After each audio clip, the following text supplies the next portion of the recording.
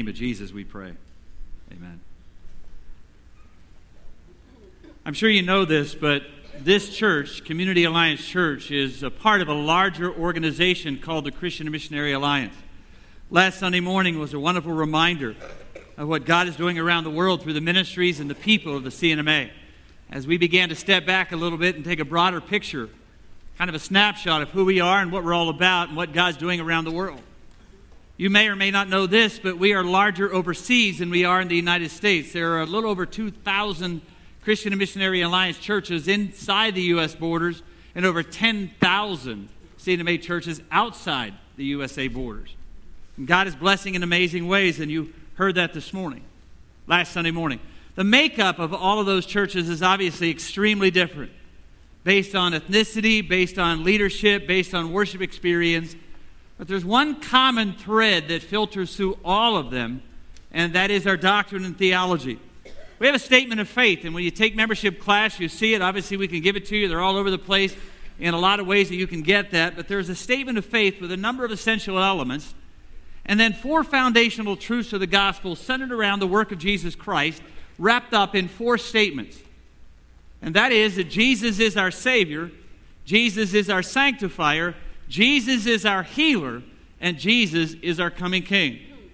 Senior high, a number of months ago, had the opportunity to go to a retreat in Erie, and Kent Julian, the former National Youth Director, gave a powerful rendition to our senior high students of that fourfold gospel. It's what we've been calling ever since A.B. Simpson established this denomination called the Christian and Missionary Alliance. We believe in Jesus Christ, our Savior. Paul attested to that fact in the book of Acts. There is no other name under heaven whereby people can be saved but through Jesus Christ. There is only one way to heaven, and it is through Jesus Christ. He said, I'm the way, the truth, and the life. No one comes to God but by me. Universally, there are a number of people saying there are a number of ways to God. We are absolutely convinced, biblically, there's one way, and it's through Jesus Christ alone. All of us have sinned, come short of the glory of God.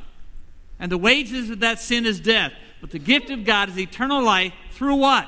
Jesus Christ, our Lord. He stated his own main purpose for coming. The Son of Man came to seek and to save the lost. And without Jesus Christ, we're lost. And when we find him, he rescues us, redeems us, and sets us free. Only one name, Jesus Christ, our Savior. Now, obviously, you've noticed this morning a tank here in the front. Once you accept Christ as your Savior, the very next step you ought to take is baptism.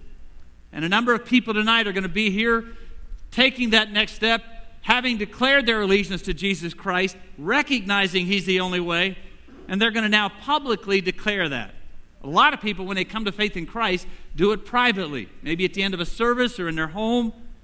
But baptism is a public declaration. I know Christ. He's my Savior. I'm going to follow him the rest of my life. We also believe in Christ, our sanctifier. All the way through Scripture, we recognize that God's desire for us is to be holy. But that doesn't come naturally, does it? Holiness doesn't come naturally. Sin has so devastated and corrupted human nature that it's impossible to live this Christian life on our own power.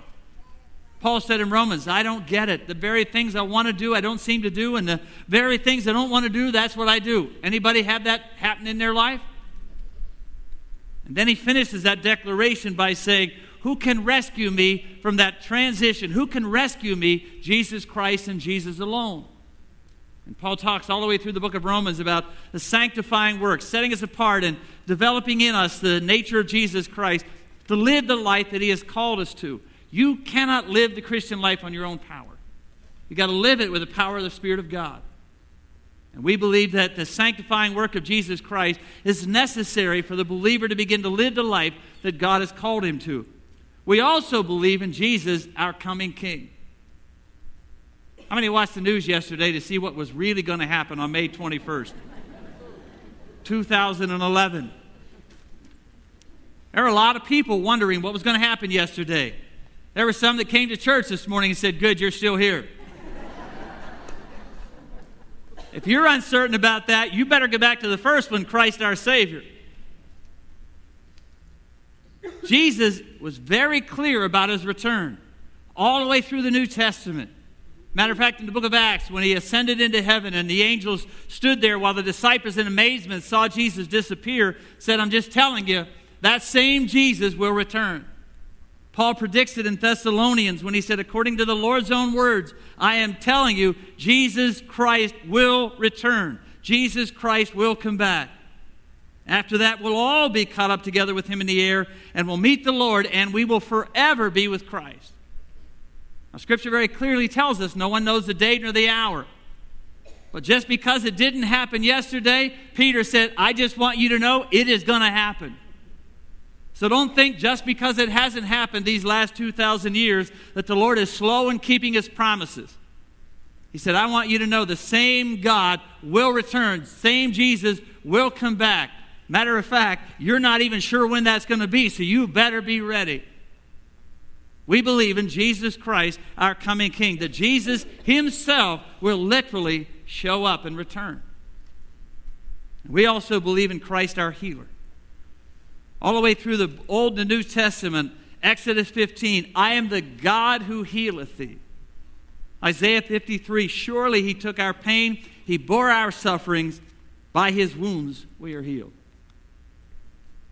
All the way through the New Testament, when you watch the life of Jesus, you will see him over and over and over and over again, touching the lives of people and radically transforming their lives from the inside out, but touching them physically and miraculously seeing God intervene and heal them.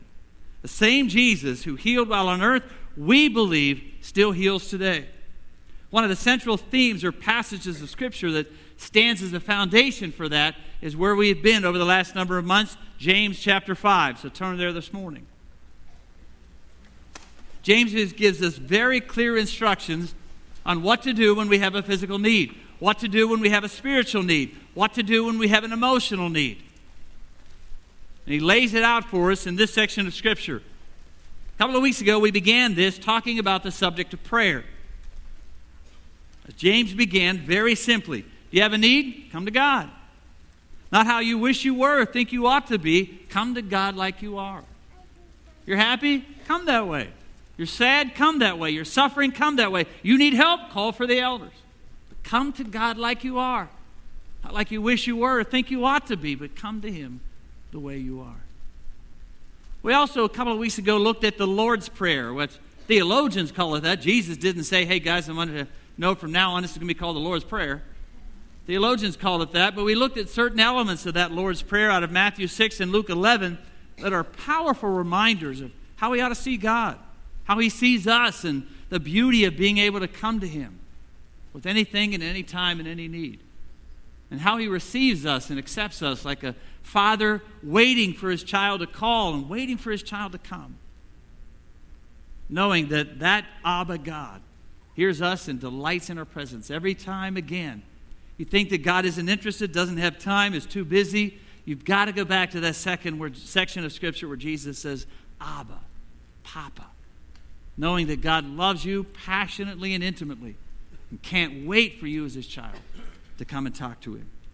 This morning we're going to look at the next piece of that, verses 13 to 15. Now, we're not going to finish it today, but we are going to start, so I want to read it together. I'm going to start back in verse 13. James chapter 5. Any of you in trouble? Let him pray. Anyone happy? Sing songs of praise. Is anyone sick? Let him call for the elders of the church to pray over them and anoint them with oil in the name of the Lord. The prayer offered in faith will make the sick person well. The Lord will raise him up. If they've sinned, they'll be forgiven. In light of that, you ought to confess your sins to each other and pray for one another so that you can be healed. The prayer of a righteous person is powerful and effective. Elijah was a human being even as we are. He prayed earnestly that it wouldn't rain, and it didn't rain in the land for 3.5 years. Again he prayed, the heavens gave rain, and the earth produced its crops. We'll be in those last two verses in the middle of the month of June. The subject of healing takes on a number of elements. Goes from every end of the spectrum with more stories you can imagine on this very subject. And it literally goes from one extreme to the other. A number of years ago, there was a story about David and Patty Gilmore. They made a decision when their son Justin got sick not to take him to the doctors, but obey the word of God, bring him to the elders of the church. They prayed over him for healing, and they believed that to take him to the doctors would be a display of a lack of faith. So they didn't. prayed week after week, confessing any and every sin they could think of. Everyone told them to go to the doctor, but they felt that that would be a lack of faith, and so they didn't. And one day Justin died. And even then they prayed over him over and over again because they believed the same God who heals the sick raises the dead. And so they prayed, nothing happened. Justin died. Autopsy revealed that he had a form of meningitis that if treated, he could have been healed. A couple of weeks ago, I had a letter come across my desk, and Bob was standing here last Sunday morning and thanked you significantly for your investment in the Christian Missionary Alliance and what it does as you give every Sunday to the Great Commission Fund. And every so often, I'll get a letter thanking me as a church for what we do and how we participate. And I got one of those, and then I read the middle piece. There's a story from two missionaries that I'm familiar with, Larry and Karen Walters, serving in Burkina Faso in West Africa, came on February the 17th. It's a story of a local pastor, how he shared about a mom who brought a sick child to the church for prayer. They took him, they prayed over him, and then he recognized that the child had died. The pastor described how he prayed for the boy continually throughout the process. They began as praying from church to church, from people to people, person to person, and they took him from clinic to clinic to find someone who would sign their death certificate. Finally, when they arrived at the very last clinic, the doctor asked if he could take one more look at the boy before signing the death certificate. And while he did that, the boy woke up, began to cry, and was normal. Everyone in the context of that was absolutely amazed as they recognized that it was the power of God and the power of prayer that had intervened and raised this little one back to life. When you hear stories like that, what runs through your mind? Does God heal or doesn't He? Why does God heal some and not others? Is it a matter of faith or is it total sovereignty, where it's really up to God, nothing to do with us? There are a lot of people who would never be like the Gilmores, who wouldn't take their child to the doctor, but there are a lot of believers who always go to doctors and never go to God. We have so many different views of healing and the miraculous nature of God. The Christian and Missionary Alliance, at its core, believes in all of the gifts of the Holy Spirit and that every single one of them are available to the church today. Our roots and heritage is laced with incredible movements of the hand of God in very miraculous and powerful ways. In our library, and talked to Kathy a moment ago, is a book called Genuine Gold. It's the early history of the Christian Missionary Alliance, this denomination that saw God move in the miraculous in an unbelievable, incredibly powerful ways. John Wimber, one of the fathers of the modern signs and wonder movement, read and quoted our founder, A.B. Simpson. He began to indicate that how the CNMA had seen God move in miraculous ways in its early days, but somewhere in the 60s, I believe, to be honest with you, in the wake of the contemporary Pentecostal movement, whether out of fear or out of skepticism, we moved away from the miraculous and experiential to what we could learn and understand and figure out. A great book called Surprised by the Spirit, written by Jack Deere. You may not know Jack Deere, but Charles Swindoll, that many of you know, I listen to, I love his teaching, is one of those that believes that some of the gifts, especially the sign gifts, are not available to the church today. I don't believe that. He and I would disagree. There's no biblical, from what I see, there's absolutely no biblical truth or foundation for the fact that all 29 or 30 gifts of the Holy Spirit are not available to the church today. Jack Deere was one of those that believed that they weren't. Until all of a sudden, God began to surprise him in unbelievable ways, and the power of the Spirit of God began to show up in his church. And he had to figure out, is it my theology or the power of God? Because now my theology and my experience is not matching up with what I see God doing. And he wrote a book called Surprised by the Spirit. I got a Baptist friend who said, we Baptists believe in the Holy Spirit. We just don't know what to do with him when he shows up in ways we don't understand. When you look at the gifts of the Holy Spirit in three dominant sections of Scripture, Ephesians 4, where you see the gift of teaching and the gift of preaching and the gift of evangelism, and Romans 12, there's some, the gift of mercy and gift of hospitality and gift of encouragement. 1 Corinthians 12 is another list. It says, to one there is given through the Spirit a message of wisdom, to another the message of knowledge by the same Spirit, to another gifts of healing, to another miraculous powers, to another prophecy, to another distinguishing between spirits, to another speaking with different kinds of tongues, and to another the interpretation of tongues. All of these are the work of one and same Spirit who distributes to everyone whom He determines. As I read those sections of Scripture, I found myself in all kinds of contexts wondering, why do we see some in certain circles and not others? Because the power of the Holy Spirit that rose Jesus from the dead is the exact same power of the Holy Spirit that is available to the Church of Jesus Christ today in every church, in every denomination, because we really believe that that same Jesus and that same dynamite, dunamis power of the Holy Spirit is available to us today. What I wrestle with at times is, why don't we always see it? Let me ask you a question. How many of you have seen on a regular basis the gift of teaching? Raise your hand. Have you or haven't you? How about the gift of evangelism? How many of you have seen someone you know has a gift of evangelism? How about the gift of mercy? How many of you have seen someone has the gift of mercy? How about hospitality? How about the gift of miracles? Do you not find that fascinating? It's the same Spirit, same God, same power.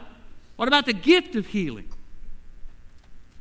All right, I was hoping you'd raise your hand. Why is that we're so many of us would raise our hands? Because we see the gift of teaching, we see the gift of preaching, we've seen the gift of evangelism, we've seen the gift of mercy, we've seen the gift of hospitality, but no one that I saw, unless I missed it, raised their hand that there's no one that has the gift of miracles? Why is that? This is an interesting sermon for me to preach. I got a little grandson that I love like crazy. And I've been praying for over a year. And of all days, my daughter calls yesterday and said, I don't know what's going on, but we think we have to take him to the hospital. My wife's back for months, prayed for healing. Bob Thomas prayed for 2.5 years for his complete healing. I have a young girl in this church that I absolutely adore, that I prayed over for 1.5 years and haven't seen God intervene. And of all days today, I get an email saying she's back in the hospital. My wife and I leave supposedly for council this week, the gathering of the CNMA all across the country and around the world. And one of the speakers this particular week, his name is John Stumbo. John's one of the most gifted pastors I've ever met. Church 3 times as large as ours in Salem, Oregon. Got sick in mysterious ways that no one understood, lost his church, almost lost his life. And I remember praying specifically on a very given night in unusual ways that I believed that God would raise him up and restore him completely. God has done some unbelievable things through his life, but he's still not whole. When I look at those circumstances, I find myself, even yesterday afternoon, when I knew what I was doing and I knew what I was preaching and I knew what I was living, that I was either being tested by God or beat up by the enemy. And I'm telling you, I was beat up by the enemy. But as I began to look at those situations and look at what I said before, when I am absolutely convinced that the power of the Word of God and the power of the Spirit of God is available to the church today, none of what I have seen or not seen keeps me from preaching on this subject. Because I've seen God restore broken bones. I've seen God heal cancer. I've seen God move storms. Devotional I read a few weeks ago said, perhaps sometimes we lower our expectations for God based on past disappointments, time when we prayed and got no answer. But whatever the reasons for those disappointments, past experiences are not an accurate statement of God's power and God's love and God's intervention. He is able and willing to step into any situation at any time, at any moment. The prayers that expect him to do exactly that are the ones that honor him the most. Faith is always the appropriate attitude when we pray. When you pray in faith and nothing happens, if you're not careful, your faith can be shaken. It may be shaken for a moment. It can never be shaken in the power of God for what it is that we know God can do. Maybe this morning, and especially what I'll share in June, will help, because I know a lot of it's for me. In this section of Scripture, in James chapter 5, when James uses the word suffering, he uses a word that is not always related to sickness. And so often when you see us exercise this, which we will in a moment this morning at the end of the message, and we call people forward and we ask them to come if you want somebody to pray over you and anoint with oil based on James chapter 5, most of the time when someone comes forward, either they really have come forward for a physical issue or we assume there's a physical issue. But James doesn't use a word that is always attached to a physical issue. Sometimes the suffering that we're going through is a result of sin, which is why verse 16, I believe, is in here. Now, Paul alludes to that. You can jot it down and read it this afternoon in 1 Corinthians chapter 7, that prior to communion, you got to deal with some of the stuff inside, because sometimes there is a sickness associated with sin, but it's not always that way. But sometimes you and I both know that some of the reasons we're going through what we're going through is because we're making decisions that aren't pleasing to God, and then we wonder why it's happening. Are you suffering? Ask for help. Confess your sins. You and I both know that a lot of times that confession is not related to physical healing, but when it happens and when we do and when we unload, we recognize soul healing. We're way deep down inside the depths of our soul. There's an enormous burden that has been lifted. Greek word for sick in verse 14. It's not always physical. It's a word used for weak or feeble. Same word used in Romans 4, Romans 14, 1 Corinthians 8, and 1 Corinthians 11. Any of you weak or feeble? Here's an idea. Call for help. Call for the elders. Let them pray over you. The word for sick in verse 15 means tired and run down. A year and a half ago, not a surprise to you, I don't know exactly what I may have shared at that point, I was tired and run down. My insides didn't match my smile. My insides didn't match my passion. I went through that for a long period of time, deeper than I honestly thought I would have gone. I found myself saying, I've got a great church, a great wife, great kids, great ministry, and great people around me. But inside, there's something wrong. It wasn't physical. A couple of years ago, I was in the hospital over that, but this wasn't. And I asked for help. Didn't talk a lot about it here. My elders knew exactly, and my small group knew exactly. They prayed, and God began to restore. Put the wind back in my sails. I've seen marriages that need a healing. So often, again, we come for a physical issue, and you and I both know that sometimes there's a relational issue inside of us or going on around us that we, without the power of God or without the intervention of God, will not see it restored. Any of you tired? Any of you run down? Here's an idea. Call for help. Are you weary?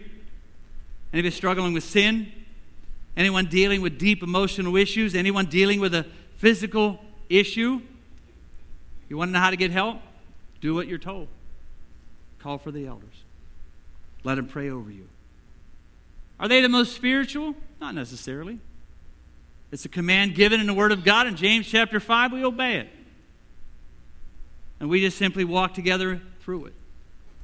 You don't even need me. So often I hear people say, well, I want you to pray for me. Me specifically. Same with when many people or elders or our visitation elders go to the hospital, when's the pastor coming? I've had other pastors go to the hospital and they'll say, when's the pastor coming? As if they're not. And it's assuming it's me. I'm one of the elders. I'm the head of the elder board, but it just says call for the elders. Are you weary? Are you tired? Are you run down? Are you dealing with an emotional issue? Are you dealing with a physical issue? Here's some help. Do what you're told. Call for the elders. Let them pray over you. Let them anoint you with oil. I've said it before, there's nothing mystical or magical about the oil.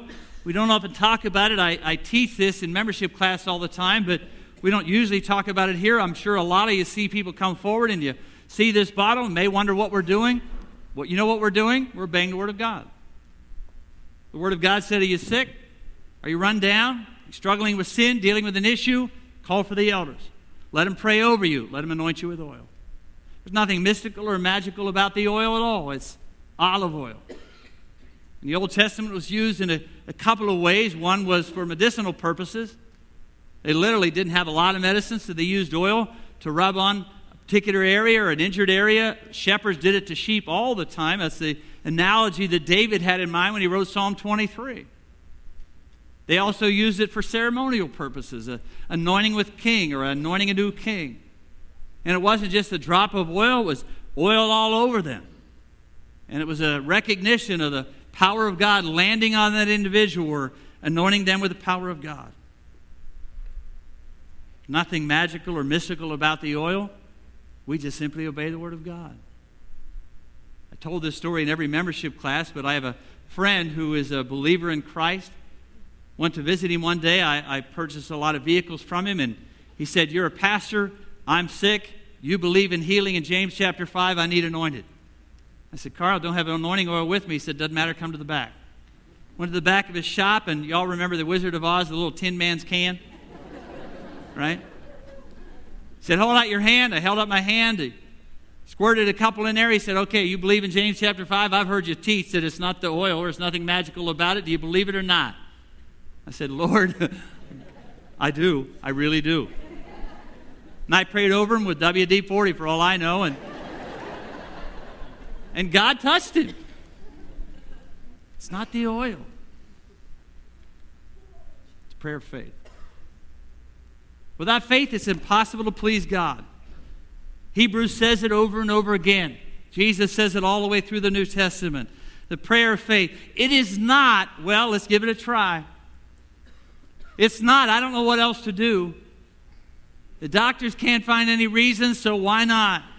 It is coming to a God you believe can heal. And a God you believe can intervene in your circumstance and situation. That's why he says the prayer offered in faith. A total belief that God is at work.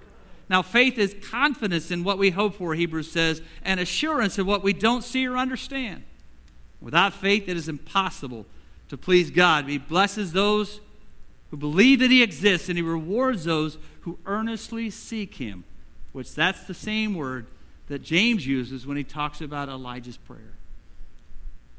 That it's not just give it a shot. I hope it works. What else can I do? But coming in faith, believing that God is absolutely the same God yesterday, today, and forever. And that he can intervene, that he does love me. He does care about my need. And I come to him in prayer, believing and asking. I've said to my elders before, look, if you do not believe in the CNMA theology, which they wouldn't be elders if they didn't, or if you do not believe that God does not heal today and can heal today, please don't pray over anyone. But we are convinced that God still works. And he is a rewarder of those who earnestly or diligently seek him. Sometimes it's not always a physical issue. Sometimes it's a spiritual one. Sometimes what God gives that elder or the individual praying is a word of knowledge, where they recognize and know, I've been in situations, we don't talk a lot about it, we'll get to it one of these days, where I am absolutely convinced, I'm certain of what I've heard in my head, what I've heard in my heart is from the Spirit of God, a word of knowledge, and I shared that with the individual, and the individual said, how on earth would you know that? And what God may give you this morning, or God may give through an elder, is a word of knowledge, word of faith to encourage you and lift you up. It may be a physical issue. And it may be as the elders pray over you and you come together and believe in what God is doing and you've confessed your sins and you recognize that you're clean before God. It may be the result of that and God will touch you immediately. It may be the healing of your soul where God restores. So let me ask again what James asked here. Anyone here in trouble? Let's pray. Anyone here have a need? Let's ask. Anyone here sick, tired, run down, weary, struggling, physical issue? Let's pray. Let's call for the elders of the church. They're here this morning. And they're going to be in each of these corners and they'll anoint you with oil. And it's not just for a physical issue. It could be whatever you have a need for. There are a lot of people who would never be like the Gilmores, would not take their child to a doctor, but there are a lot of believers who, for whatever reason, never come to God. When all the way through the New Testament, he says, you have a need? Come. Ask. Whatever it may be. Tim's going to sing a song this morning, and I want you to listen to the words of it. It's absolutely captivating and powerful. The song is from the vantage point of the widow in the New Testament who had the issue of blood, or the lady with the issue of blood, who just more than anything else wanted to touch just the hem of Jesus' garment. Didn't want to bother him, didn't want to disturb him, didn't want to slow him down, but she knew all she had to do was to reach out and touch, and she would be whole. And she was. And God restored, and God healed. I want you to listen to the song as Tim sings, and then near the end of it, I know sometimes in music it's a little bit hard to hear, so near the end of it, if you have a need this morning, whatever it may be, I'd love for you to come. The elders are going to be here this morning. They'll pray over you, and they'll anoint you with oil, and they'll ask God to do an amazing work in your life. And if you're here this morning in one of those that fit in any of the categories that I mentioned, and some I didn't, you come. Father, this is your place, this is your time. This is your word, and we believe it. So we ask in the name of Jesus, during these moments together, that we hear your voice, and we hear your heart, and we just are obedient to your word.